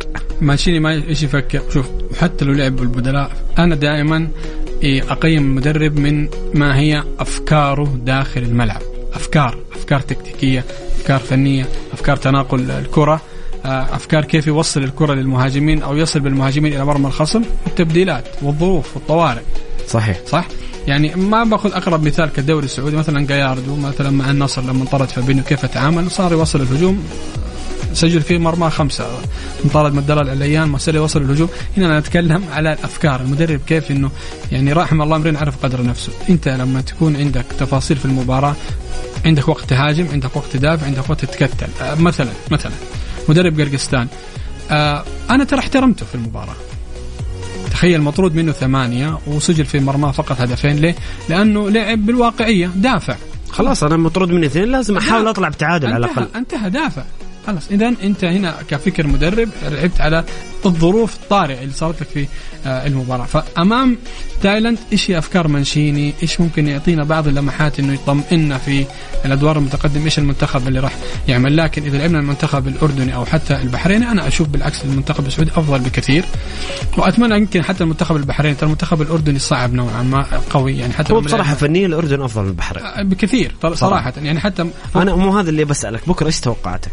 يعني كوريا ماليزيا الأردن البحرين مين أنا أتوقع الأردن وكوريا، لأنه المنتخب الأردني أمام المنتخب الكوري ترى قدم أداء عالي، والهدف الثاني الكوري ترى خطأ في مرمى الأردن. صحيح. كان في استسهال نوعا ما. صحيح. على أسماء جيدة موسى التعمري وخلافه بيقدموا أداء جدا عالي، حتى حارس الجبلين الأردني ترى قدم أداء جيد. فأنا توقعي لا الأردن وكوريا محسومة بشكل كبير، لأنه نتكلم على منتخب 0 نقاط 0 أهداف، أسوأ دفاع في المجموعة، وما بيقدم ذاك الأداء. ماليزيا نعم -5 في كل شيء سيء دفاعيا هجوميا نقطيا. فممكن المنتخب الكوري يعني حتى كوريا عندها فرصة بكرة منار ولقطة حديثة تتصدر فرق الأهداف. لو فازت الأردن كوريا ممكن بكرة تحاول انها تسجل اهداف كثير عشان تتصدر المجموعة. يعني كوريا مثلا لو سجلت 4 أهداف حسين 9 أهداف، يعني وجهة نظر الأردن ممكن يفوز بفارق هدف أو هدفين، ما أعتقد إنه يفوز بفارق. حيكون ديربي، حتكون مباراة صعبة الأردن البحرين، حتى صعب التوقع. نعم صعب، لكن واضح إنه ممكن كوريا إن شاء الله نحن نتصدر، كوريا تتصدر، لا نصير إحنا نصدم المنتخب الأردني حتى المنتخب البحريني. ومش معناته إنه إحنا حنيجي أمام منتخب سهل. أنا أعتقد إحنا خسرنا من الأردن بنتيجة تقريبا 2 أو 3 في كأس آسيا في قطر أو في 2015 تقريبا 2015. نعم كنا منتخب أصلا كل شيء سيء في الكرة السعودية ذاك الوقت. لكن حتى لو صدمنا في الأردن ما أعتقد إنه حتكون مباراة سهلة، لا لازم إحنا نلعب بقوة، نلعب بشراسة. حيكون ديربي عربي، وإحنا نعرف يعني الديربي العربي والخليجي له معطيات جدا مختلفة بعيدا عن الأمور الفنية، حتى بعيدا عن الأرقام، بعيدا عن صحيح. لكن أنا أرجع وأقول لك، ما تكلمت إحنا المنتخب السعودي عندنا أسماء أنا عندي ثقة فيهم، عندي أسماء لديها خبرة. تكلم تومبكتي البليهي، ترى لاعبين مباراة الأرجنتين وقدموا أداء عالي، لاعبين مع الهلال في دوري أبطال آسيا، كأس العالم للأندية، تكلم في راس البريكان، الآن مع نادي كبير مثل النادي الأهلي سالم الدوسري. فأعتقد لاعبتنا السعوديين عندهم الخبرة الجيدة، أهم شيء الحماس والرغبة، وإنهم يعكسوا صورة جيدة للإعلام. يعني أنا مثلا حديث البليهي وقفوا معنا. فأعتقد أنه حاليا نحتاج أنه نوقف مع المنتخب. الآراء يعني الاعتباطية من البعض أعتقد مش مكانها حاليا. إذا عندك رأي ناقد بالعكس جدا مهم. شوف أنت لما الآن تكلمت مثلا عن المنتخب السعودي أمام قرقستان، ذكرت نقاط مهمة، هذه فعلا حاصلة. أيوة أنا هذا اللي كنت أقوله، هناك فرق كبير، مو فرق بسيط، فرق كبير بين النقد والهجوم. طبعا أنا ضد أنك تهاجم مانشيني. نعم. هجوم زي ما أنت ذكرت في الساعة الأولى منار، يعني لأمور خارج عن كرة القدم، لكن احنا نتكلم في إطار كرة القدم. حتى الظهور الإعلامي له علاقة بالظهور الفني للمنتخب بكل تأكيد. فهناك فرق كبير بين النقد والهجوم. فأنت أباك يعني سواء كمذيعين أو نقاد أو صحفيين بيضرب في البرامج، حاول أنك تنتقد بعض الأمور. مثلا المنتخب يفتقد إلى أفكار، المنتخب يفتقد إلى الهجمات، المنتخب يفتقد إلى الوصول للمرمى. إيش سبب هبوط مثلا مستوى سالم، مستوى فراس، إيش ممكن يكون حتى الظهور الإعلامي لمانشيني مقبول أنك تنتقد ظهوره الإعلامي وفق يعني ومانشيني يعني في ظهوره الإعلامي إحنا نعترض عليه في بعض الأمور، لكن لما ذكر في التصنيف هذا معلومة واقعية. صحيح. لما ذكر إنه الفرق ما بين المنتخب الإيطالي والمنتخب السعودي، اللاعبين الإيطاليين بيلعبوا بيتواجدوا، مثل اللاعبين السعوديين ما بيلعبوا متواجد، هذه كذلك معلومة واقعية. لما ذكر مثلا يعني البعض انتقد مثلا مشاركة عبد الله المالكي على حساب عبد الله الخيبري، في بعض الأحيان أنا أحترم الآراء، وفي بعض الأحيان لا، أنا معارض لبعض الآراء بسبب تنوع يعني القدرات الفنية والذهنية مثلا لعبد الله مالك على حساب أي لاعب آخر. بس نرجع احنا نتكلم بأنه حاليا صراحة كل أحاديثنا إعلامية أكثر منها فنية. هذا أولا. صحيح. إلى هذه اللحظة ترى يعني صراحة ما يحدث من زخم إعلامي كبير، تشعر بأن المنتخب خاض 6-7 مباريات، أن المنتخب بدأ يوصل أدوار النهائية، أن المنتخب له مثلا فترة طويلة بيلعب في البطولة وإحنا وصلنا إلى مراحل أخيرة في البطولة. أنت تخيل كل الزخم الإعلامي ترى إحنا لاعبين بس مباراتين، ومن المنطق إنه إحنا نفوز في المباراتين، ومن المنطق إنه أنا أتصدر هذه المجموعة. لكن صحيح. إحنا نيجي نشوف الآن أمام تايلاند المدرب إيش حيسوي كأفكار، حتى لو لعب بالبدلاء بس إيش الأفكار اللي راح يعملها. كذلك المنتخب إيش راح يذهب لبعيد. إحنا لو نيجي نرجع لقبل المباراة ياسر المسحل صرح إحنا هدفنا البطولة، ولما نغير رينارد وعلي البليهي كمان بعد مباراة عمان وفي أظن حتى كأنه ونفسه مانشيني ذكر إنه هدفنا البطولة بعدين غير. لا، فإحنا لما نيجي نتكلم على معطيات حاليا وذكرتها في كثير برامج ودائما أنبه على هذا الأمر. الاتحاد السعودي مع هذا المنتخب أو قبل حتى بداية هذا المنتخب، أنت عندك فكرة قصيرة المدى ولا طويلة المدى؟ يعني هذه البطولة الآن هي تعتبر من بطولة 2023، احنا نلعبها في 24 لأنها صارت أحداث، لكن أنت حابب تجهز هذا المنتخب وهؤلاء اللاعبين لكأس العالم القادم وكأس آسيا القادمة، ولا حابب أنك أنت تذهب بهذا المنتخب إلى أدوار متقدمة؟ من حقنا أن احنا في هذا المنتخب بعد كل المعطيات، كأس العالم، لاعيبة الهلال الموجودين في أبطال آسيا، كأس العالم للأندية، اللي بيقدموا قوة الدوري، إن نصل بهذا المنتخب إلى الأدوار النهائية. صح ولا لا؟ صحيح. ما رأيناه من مستويات متذبذبة من المنتخب الياباني والكوري، لا يخليني إن أنا ونتائج الفرق العربية طمعتنا شوي. نعم يخليني أنا بس السؤال منار، هل سيتقبل الشارع السعودي، خلينا نتكلم بصراحة، هل سيتقبل الشارع السعودي أن يظهر مسؤول أو مدرب يقول حنا هدفنا ما نحقق البطولة، حنا نجهز للقادم؟ توقع الشارع السعودي يتقبل؟ لا، وما حيتقبل الشارع السعودي، لكن ليش ما نكون واقعين زي مانشيني كل تصريحاته أنا أشوف هذا اللحظة يقول لك نعم أوكي، لا والله جاني سلطان وقال أنا ما أبغى ألعب، مثلا جاني لاعب قال أنا ما أبغى ألعب، جاني لاعب أنا مو مرتاح، إحنا والله مو مرشحين للبطولة، والله إحنا عندنا منتخبات أفضل. أنت لما تكون واقعي ولما تكون تتكلم إنه عندنا خطة قصيرة المدى خطة طويلة المدى، يعني وجهة نظري إذا أنت عندك خطة قصيرة المدى في أسماء كانت تستحق أنها تشارك، مثلا زي سلطان الغنام، زي نوف العقيل، زي سلطان مندش، أو لا لاعبين ثلاثة المنتخب فعلا يحتاجهم كخانات ويحتاجهم كتواجد، وممكن يخدموني في كأس آسيا حاليا مع احتكاكهم ببعض العناصر الشابة.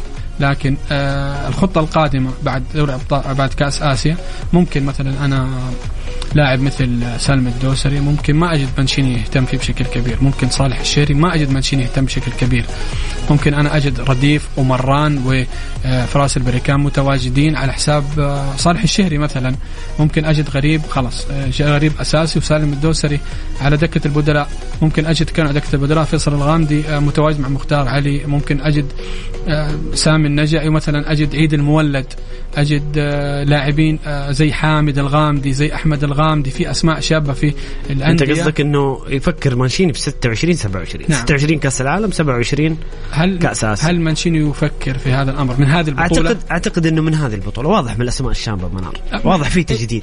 إذن إحنا حاليا عندنا خطة طويلة المدى مش قصيرة المدى، مش قصيرة في حجم البطولة في وضع البطولة الآن على حسب الأسماء. يعني إذا مانشيني خارج من هذه البطولة لا يلام ولا أوكي. يلام أعتقد لا يلام بصراحة، بس إنه أشوف منتخب محترم. بس مين اللي يلام؟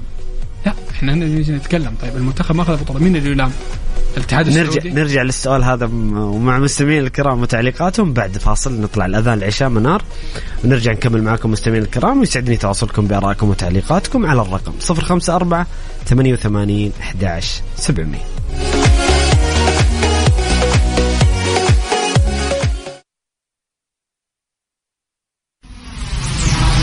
جولة مع محمد القحطاني على ميكس اف ام. ميكس اف ام سعوديز نمبر 1 هيت ميوزك ستيشن.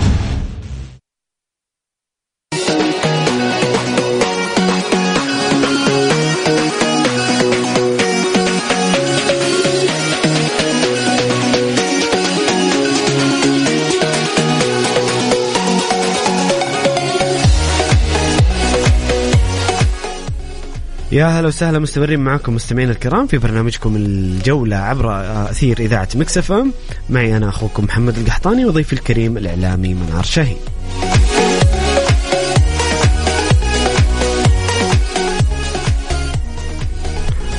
طيب منار، نروح التعليقات وأسئلة مستمعين الكرام. طولت عليكم أعتذر، لكن اليوم عندنا محاور كثيرة، والمباراة المنتخب غدا أكيد مباراة مهمة وكان الحديث عنها بشكل كبير. هنا أبو بندر مستمعنا الجميل يذكرنا منار بنجوم العراق. شكلك أبو بندر عتيق. يقول حسين سعيد، فلاح حسن، عدنان درجال، ناطق هاشم، ناظم شاكر، رعد حمودي الحارس. فعلا نجوم كبار. طيب أبو بندر يسألك منار عن كريم بنزيما. أنا كنت بسألك حكم تواجدك وقربك من البيت الاتحادي، الكثير من الحديث منار أقول لك كريم بنزيما سيذهب لتشيلسي، كريم بنزيما سيذهب لليون، كريم بنزيما لا يود الانضمام مع معسكر، جاياردو رفض انضمام بنزيما، لغط أخبار كثيرة. قراءتك المشهد منار؟ والله شوف، قراءة المشهد إلى هذه اللحظة يعني نفس الإشكالية اللي أنت بدأت فيها من بداية الموسم. معسكر بلا أي وديات، إجازة طويلة، معسكر قصير. جاردو اشتكى مثلا من المشاكل اللياقية، أنت أعطيت اللاعبين إجازة طويلة، الآن أنت ألغيت تعتقد ودية البطحة، والآن حتلعب مع ودية واحدة فقط، معسكر طويل. أو اللاعبين حيجلسوا ما يقارب الشهر وأسبوع ما يلعبوا مباريات إلا مباراة ودية واحدة، وأنت عندك أصلا مباراة الطائف والفيصلي حتكون قبل ما تبدأ الأندية المباريات.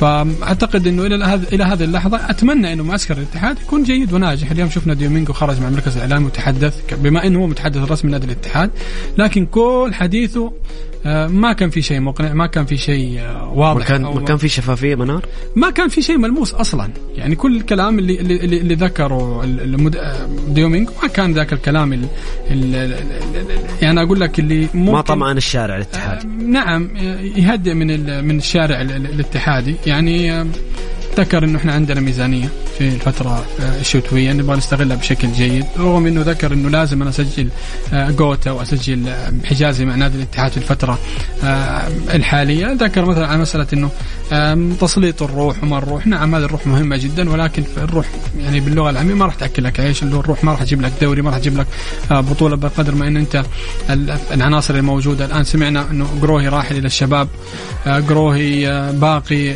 قروهي راحل الى الدوري البرازيلي الشباب، حاب اللاعب فقط 6 شهور وإعارة، اعتقد لن يعود كيم او يشوفوا لاعب اخر. لكن معسكر الاتحاد الان اعتقد فيه يمكن 13-14 لاعب فقط، من ضمنهم كمان يمكن 3 حراس. العدد مش مكتمل. مسألة زكريا، جوتا مختفي مش موجود، ما في أي معلومة عن جوتا وين راحل. سمعنا فترة ماضية إنه جوتا حيكون في نادي الاتفاق، وحيأتي أحمد وحامد الغامدي لنادي الاتحاد لتدعيم دكة البدلاء. سمعنا إنه روما رايح للشباب، حيجي حسين القحطاني والصقور لنادي الاتحاد. إلى هذه اللحظة الأمور مش واضحة. دكة البدلاء على الصعيد المحلي الاتحاد فارغ، مش موجودة. الاتفاق كسب منك العبود، كسب منك كمارة، وأعطاك مدافع حتى ما بتواجد على دكة البدلاء.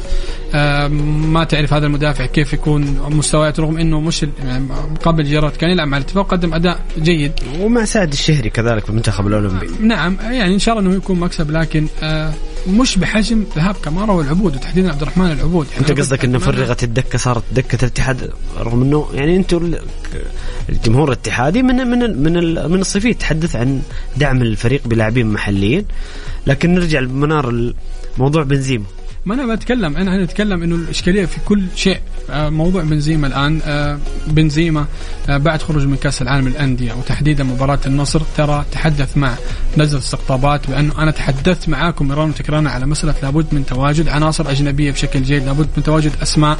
الاتحاد ما عنده أسماء تذهب فيه لبعيد. الاتحاد خسر في بطولة كأس العالم للأندية اللي وجهة نظري كانت أسهل بطولة ممكن الاتحاد يصل فيها لمراحل متقدمة إلى نهاية حتى المركز الثالث. خذ الجمهور الاتحادي. أنا ألوم بنزيما على مثلا تأخر نوعا ما في فترة الإجازة، لكن كذلك ألوم لجنة الاستقطابات والمساعدات الاتحاد وإدارة الاتحاد على معدة الاتحاد من شح من الأسماء، من عدم تواجد من الأسماء. الآن أنت حتفرغ الاتحاد من قروهي، طيب مين بديل المعيوف؟ مع احترامي حتى المعيوف ما بيقدم الأداء الجيد أو المقنع مع الاتحاد. حجازي وعودته، حجازي حتى مع منتخب مصر هذه اللحظة ما بشوف بيقدم الأداء العالي. لويس فيليبي هذه اللحظة مش جاهز. جوتا راجع أو مو راجع، يعني فعليا الدربكة اللي موجودة في الاتحاد مش واضحة. أنت الآن استبعدت كريم بنزيما، طيب خذ كريم بنزيما عندك في المعسكر وعاقبه هناك. استبعد زكريا، خذ زكريا هوساوي وعاقبه هناك. انت الان مش في مرحله الصداميات مع اللاعبين بقدر ما انك انت في مرحله تحتاج التجهيز لهؤلاء اللاعبين. انت ظهير يسار ما عندك، ترى انت عندك زكريا فقط. عبا مسعود مصاب، صحيح، خالد الشنقيطي مصاب، ما عندك الا مد الله. كاسماء محليه مش موجوده في الاتحاد. يعني تخيل انه انت لما يكون عندك احمد الغامدي وحامد الغامدي وحسين القحطاني ووز الصقور اللي أكد لك هذا الثنائي الشبابي يرغب كثيرا في الاتحاد، لكن ما في تحركات من إدارة الاتحاد ولا في تحركات حتى من لجنة الاستقطابات. روما كان خيار أول للشبابيين، الآن أصبح خيار ثاني أو ثالث، وعندهم لسه أسماء كلاعبين محليين. أعتقد مهاجم أتلتيكو أو جناح أتلتيكو كوريا وبيليانو أو بوليتانو من الأسماء اللي موجودة كخيارات. عندهم أسماء أو خيارات جيدة. رومارينيو يبغى يجدد مع الشباب 2.5 سنة، الشباب يبغى إعارة 6 شهور أو حتى ممكن سنة أو 1.5 سنة.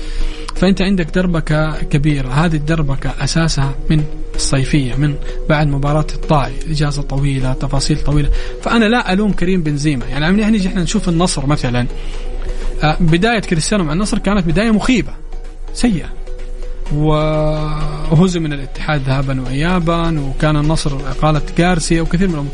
شوف النصر الآن جلب له كل ما يتمنى كريستيانو، تافيو، تيليس، تتكلم بروزوفيتش، ساديو ماني، كل الأسماء اللي موجودة. حتى تاليسكا لما كان في إشكالات مع كريستيانو أصبح منضبط بشكل أكبر. إذا وفرت العناصر بشكل جيد لكريستيانو، ومن حق الاتحاد وبنزيما أنه يوفر له بشكل جيد. يا أستاذ محمد، أنت لما نيجي نشوف إحنا ترتيب الهدافين، مين ترتيب الهدافين؟ ترى متروفيتش وكريستيانو وبعض جورج انكودو. يعني أنت تتخيل كريم بنزيما وحمد الله مش موجودين في أول 5 أوائل. تخيل هؤلاء الثنائي، أفضل مهاجم في العالم بولندور وحمد الله المهاجم اللي كسر الأرقام، مش موجودين. ففي خلل كبير في الاتحاد. يعني حتى تعامل جاياردو في المباريات إلى هذه اللحظة أنا أقول لك صراحة مش مقنعني. أنا ما أبغى جاياردو ينتهج نهج نونو سانتو في صدامات مع اللاعبين، بقدر ما إنه نعم أنت تعمل انضباط، لكن لازم يكون في مرونة ويكون في أخذ وعطاء مع بعض اللاعبين. زكريا هوساوي قدم لك اعتذار، وتقدم لك اعتذار. نعم زكريا هوساوي أخطأ في التأخر عن الرحلة والغياب عن الرحلة، لكن هو تأخر في فترة نص ساعة تقريبا عن الرحلة بسبب يعني النوم. هذا أمر مش احترافي نوعا ما، لكن أنت ممكن تكون في مرونة أكثر مع بعض اللاعبين. الاتحاد ما عنده دكة. أنت تعال قارن الاتحاد بدكة الأهلي، قارن الاتحاد بدكة الشباب، بدكة الاتفاق، بدكة الهلال والنصر. فارق كبير بين الدكة. الاتحاد ما كأسماء مش موجودين، بخلاف أنك أنت أصلا الآن فرغته من كمار وفرغته كذلك من عبد الرحمن العبود. فالجمهور الاتحادي بيبلغ استياء بشكل كبير. الجمهور الاتحادي يرى بأنه معسكر الاتحاد هذا اللحظة مش ناجح. أنا أحترم رأي ديومينغو، لكن الأمور مش ملموسة، الأمور مش واضحة. مباراة واحدة ودية فقط، وانت عندك معترك في شهر 2 كبير ما يقارب 6 مباريات 7 مباريات. يعني انت هتلعب مع نفباخور ذهاب وإياب، هتلعب مع الاتفاق مع الطائي، هتلعب مع الفيصلي كاس الملك، وبعدين تخش في معترك الدوري، وهتدخل في معترك الدوري مباراة الهلال. وفي حال انت انتصرت على نفباخور هتذهب مع الهلال ذهابا وإيابا. فانت عندك كمية مباريات صعبة جدا لم يتم التجهيز لها بشكل جيد. واحنا نرجع هنا نتكلم يا إدارات الأندية، إدارة الاتحاد، خليك إدارة فعل وليس إدارة ردة فعل. يعني حتى في ردة الفعل الاتحاد حاليا محبطة، مش ردة فعل جيدة. فما يعني الوضع مش واضح بشكل كبير. ما بطيء بشكل سريع. الحديث ذو شجون عشان ناخذ تعليقات. نعم. شوف الأهلي الآن في بطولة ودية، الأخدود أعتقد في بطولة ودية وفاز على الأهلي المصري. نظامك في كذلك أعتقد شوف النصر مثلا، يعني لو الدروب اللي صار في الصين لكان قدم تجهيز وإعداد جيد. الهلال تجهيز وإعداد جيد. فأتكلم إنه شوف الأندية كيف قصدك معسكر الاتحاد مش مرضي مرضي بالنسبة لك مقارنة بالأندية الثانية؟ مش مرضي، لا مش مرضي. طيب جميل. هنا حبيبنا حمد يقول طبعا معلق تعليقات كثيرة حمد لكن نأخذها على السريع. يقول حمد تحياتي، سؤال لضيفك بعيد عن تضارب تصاريح مانشيني، هناك من يؤمن بقدرة منتخبنا للوصول لمراكز عليا وبنفس الوقت يخشى مواجهة منتخبات قوية بالأدوار القريبة. السؤال أين نحن بالضبط؟ وشكرا. يقول ملاحظة بطولة أفريقيا أكثر متعة وبها مفاجآت يومية، بنزيما لم يضيف للعميد وبقاء بلا فائدة، والساطي كل مرة يثبت أنه أفضل منه، حتى لو فزنا 20 صانع لعب البنزيما فهو خارج الخدمة ذهنيا حتى بضربات الجزاء، وهذا هو الواقع. أول شيء خليني أخذ معك عشان أكيد تعليق طويل. منار، أين نحن في الضبط في كأس آسيا بالنسبة للمنتخب السعودي؟ لا احنا الى الان انت خليني بالرقم، اعطيني مرشح المنتخب السعودي مرشح رقم كم؟ على حسب المعطيات ممكن اقول لك مرشح ممكن رقم 4 أو 5. طيب جميل. على حسب المعطيات، لكن قدرة ايوه عندنا اسماء عندها قدرة تصل للنهائي، وعندنا اسماء تصل للنهائي وتفوز في البطولة. المنتخب الياباني والكوري مش منتخب مرعب. تعال انت شوف اعتقد تعادل الاردن وكوريا وفوز العراق على اليابان بيعطينا كذا يعني. طاجكستان تأهلت، قطر ترى ما بتقدم الأداء الجيد ومتأهلة بالعلامة الكاملة، فلا أعتقد إنه في أمل مش بسيط، لا أمل كبير. طيب جميل. تتفق إنه كريم بنزيما كان خارج الخدمة ذهنيا في فترة مع الاتحاد؟ مش كلها، بعض المباريات كريم بنزيما مع الاتحاد ترى قدم أداء جيد وأداء جدا عالي. مباراة الهلال، مباراة الأهلي رغم الهزيمة ترى كان أداء جيد في كثير من المباريات، قدم أداء جيد، لكن ظروف الاتحاد لا تخدم كريم بنزيما. طيب هنا حبيبنا يوسف يعقوب مستمعنا الكريم يقول السلام عليكم، مساء الخير للجميع. مساء النور. حبيبنا يوسف يقول ما هو توقع حبيبنا منار لبطل كأس آسيا 2023؟ صعب إن إحنا نتوقع. يمكن كان عندنا أمل أو مو أمل، كان عندنا توقع إنه كوريا واليابان يتصدروا ويسجلوا كمية أهداف جدا كبيرة، لكن المعطيات داخل الملعب مختلفة. شفنا فلسطين، شفنا سوريا، شفنا يعني بعض المنتخبات اللي ما كانت على البال تأهلت الأدوار المتقدمة. فصعب إنك أنت تقول إنه مين اللي يكون موجود في البطولة، لكن أنا كمان أيد رأيك لأنه في تقارب مستويات بين المنتخبات الكبيرة. يعني ممكن كوريا تهزم اليابان، اليابان تهزم كوريا، السعودية تهزم كوريا، في تقارب مستويات صعب. كل شيء في هذه البطولة وارد. يعني تخيل مجموعة كوريا إلى هذه اللحظة ما احنا عارفين مين تأهل. ممكن بحرين تتأهل، ممكن الأردن تتأهل، ممكن كوريا تخرج، ممكن احنا نتكلم، لكن كوريا تلعب مع ميزة أمر تاخذ أفضل ثالث على الأقل تقديريا، أو حتى ممكن تأخذ أفضل ثالث. فتتخيل إن أنت كوريا ممكن تتأهل الثاني في المجموعة. شوف اليابان حاليا المركز الثاني والعراق المركز الأول، فصعب. لكن باخذ يمكن كجانب عاطف المنتخب السعودي غدا أمام تايلاند، الأفكار والرسم التكتيكي للمنتخب ممكن يعطيني امل المنتخب يروح بعيد. ممكن هذه المباراه لا يعطيني اكيد زي ما قلت انت في الساعه الاولى منار، بكره نسخه تجريبيه للقادم من المباريات. طيب نطلع الفاصل القصير ونرجع لكاس الامم الافريقيه وايضا مع تعليقاتكم مستمعين الكرام على الرقم 054 88 11 700.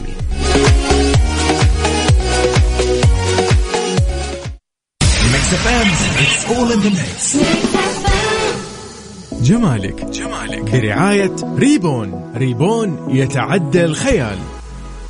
مصفف بالأشياء. الجولة مع محمد القحطاني على ميكس اف ام. ميكس اف ام سعوديز نمبر 1 هيت ميوزك ستيشن.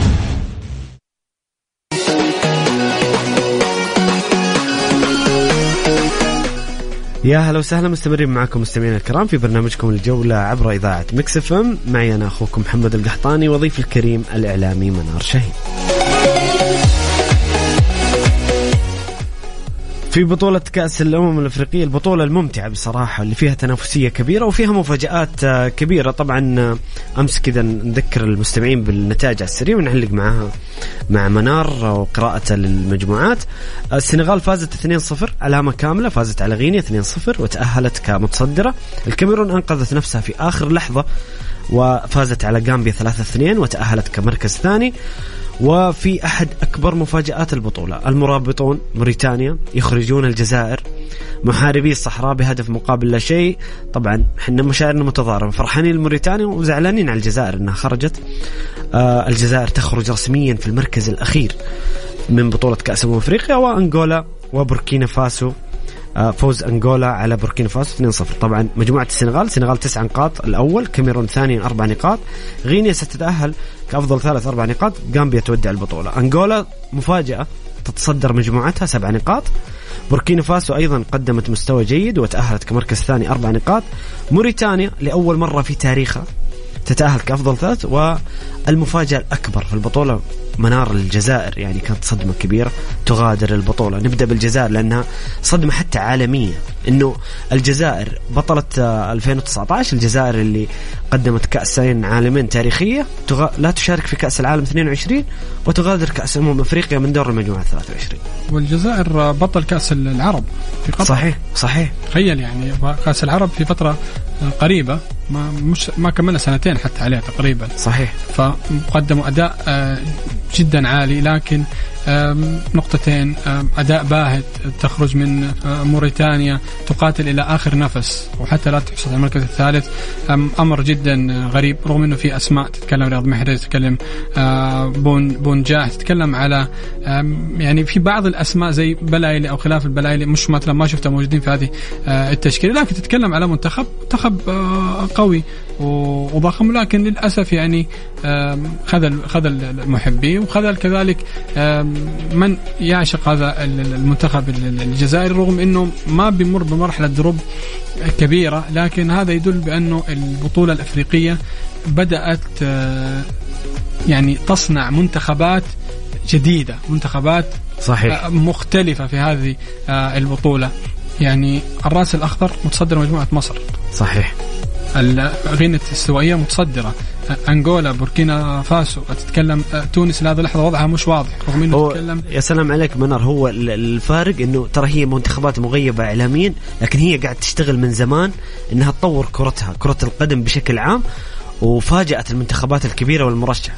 يعني احنا عندنا بس منار السنغال هي اللي جايبة 9 نقاط وبطلة المسابقة وماشية كويس، الباقين كلهم تعثروا. رغم ان انتوا لو تيجي بعض الاراء يقول لك لا، بعض المنتخبات هذه المفروض انها ما تشارك، المفروض يكون في تقليص، هذه المنتخبات ما تستحق المشاركه، ما تستاهل المشاركه، نفس ما عملوا مع بعض المنتخبات في قاره اسيا. لكن هذه المنتخبات انا شفت تستحق فرصه، تستحق انها تكون متواجده، تستحق انها تحتك بالمنتخبات الكبيره. غينيا الاستوائيه 7 نقاط على مجموعه، ترى معرف نيجيريا وكوت ديفوار. تخيل مو ايضا مفاجات البطوله، مو طبيعي. واقوى اهداف واقوى دفاع، تتكلم على الراس الاخضر، المجموعه اللي فيها مصر وغانا. واعتقد حتى مع المنتخب المصري ما لعبوا بالتشكيله الاساسيه، لكن كانت مفاجاه المنتخبات العربيه بصراحه. وصراحه احنا محظوظين انه في شهر واحد في فترة الشتاء، يعني كفترة توقف، عندنا بطولتين قوية. صحيح. منار الحديث معك ممتع وما يمل، لكن انتهى وقتنا اليوم. شكرا لك منار، يعطيك الف عافية. أنا سعيد جدا، ما شاء الله عدد ساعتين بشكل سريع. أتمنى أن يكون قدمنا الإضافة للمستمعين واستمتعوا كذلك بالبرنامج. شكرا لك على الاستضافة محمد، وبإذن الله في القادم إن شاء الله أكيد نلتقي. شكرا لكم مستمعين الكرام، شكرا على استماعكم. غدا نلتقي بإذن الله في نفس التوقيت من الساعة 6 وحتى 8 مساء مع متزامنة مع مباراة المنتخب. كونوا بخير، شكرا لكم. كان معكم محمد القحطاني، في أمان الله.